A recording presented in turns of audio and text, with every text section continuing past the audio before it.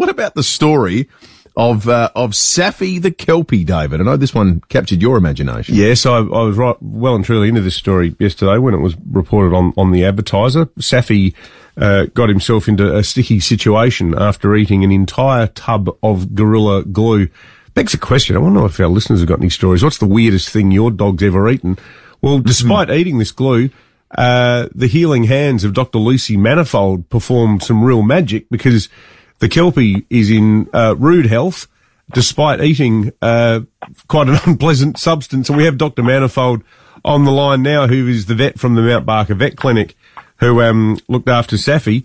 Dr. Manifold, this is a pretty remarkable case, is it not? Although, is it more common than you think? Because dogs are up for eating all sorts of weird stuff, aren't they? Oh, they certainly are. We see everything. Every day there'll be a new gem or delight that a dog finds to eat. You think, why? Dog says, why not? But it certainly is the first time we've seen a Gorilla Glue, and I guess I've been in veterinary medicine now for about 30 years. It's the first time I've seen one of these. Yeah, and so according to the report, so it was a large amount of glue, was it not? Well, it's an entire tube, and I think the dog had also eaten everything else in its path. Just to point out, these owners are not bad owners at all. They love their dog, and they're very attentive to her care. She's just like a toddler. Anything that goes past her nose goes in her mouth. Yeah. So, it's one of those things. And I guess tube of glue is a bit squishy and a bit of fun, and I'll try that as well. So she'd the glue, eaten whatever she'd eaten. Go on. Had the glue come out of the tube? Yeah, well, she'd eaten the tube and eaten the contents of the tube.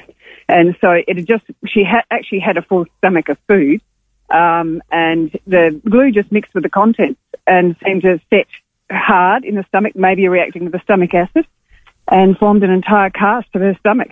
Oh, crikey. Yikes. So how do you treat it? Did you have to operate, or could you induce vomiting? Yeah, so she'd come into us. I mean, we see vomiting dogs every day for varieties of reasons, and she'd come into us. And a young dog that vomits, very common. So the owners have been watching her. It just wasn't eating. So she came into us in the morning. My other colleagues saw her.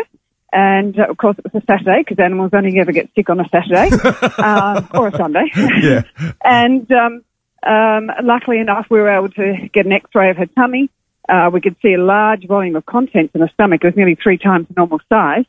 And they agreed that we could go in and operate. And so we went in. We had to make a large hole because she's a young, fit Kelpie, and their stomachs sit up high under the ribs, so it's not even something you can feel easily. And when I put my hand in, it was like rock hard. Wow. So, we were a bit nervous that we weren't going to be able to get it out of the stomach. So we had quite a large hole in the stomach. And, yes, we gave birth to a glue baby. So, oh, wow. That is an amazing tale.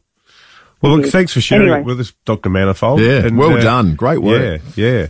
You're welcome. Saffy's back to normal. She's eating everything again and bouncing off the walls. She had to come back to sedatives the next day because she was feeling so well. Hopefully not everything. Well. Hopefully not everything, Dr. Manifold. She can leave the Gorilla Glue for other tasks. Great chat. Lovely to talk to you, Dr. Manifold. Dr. Lucy Manifold there from the Mount Barker Vet Clinic. Well, Mum and Dad, we had a dog called Barney, a golden retriever. Absolute crackerjack dog, Barney. And one day we didn't realise until he did these poos that looked like Weber heat beads. Oh, no. And we were trying to work out what he'd done. He'd eaten a bag of tiling grout. Oh! You know, the stuff that tilers use when they're fixing up your bathrooms and that? Oh, what, he was okay? He ate all this grout.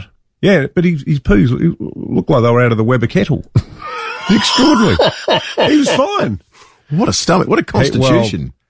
Our old neighbour, Uncle Bill Schmidt, God rest his soul, it still makes me laugh so much. Uncle Bill basically treated Barney like a sort of garbage disposal machine, and he'd come wandering over the road from his house in Egan Crescent, come over to our joint there in Mitchell Park, and I'd hear him call out, "G'day, Davo." I'm like, "Uncle Bill, what are you doing?" He goes, "Oh, Mother Joan made this pineapple cheesecake. I've just given it to Barney." He would give him pavlovas, leftover rabbit stew. So he generally ate pretty well. He would eat It wasn't anything. always tiling grout. No, often it was an entire pavlova. David Penberthy and Will Goodings, 6 to 9, 5AA Breakfast.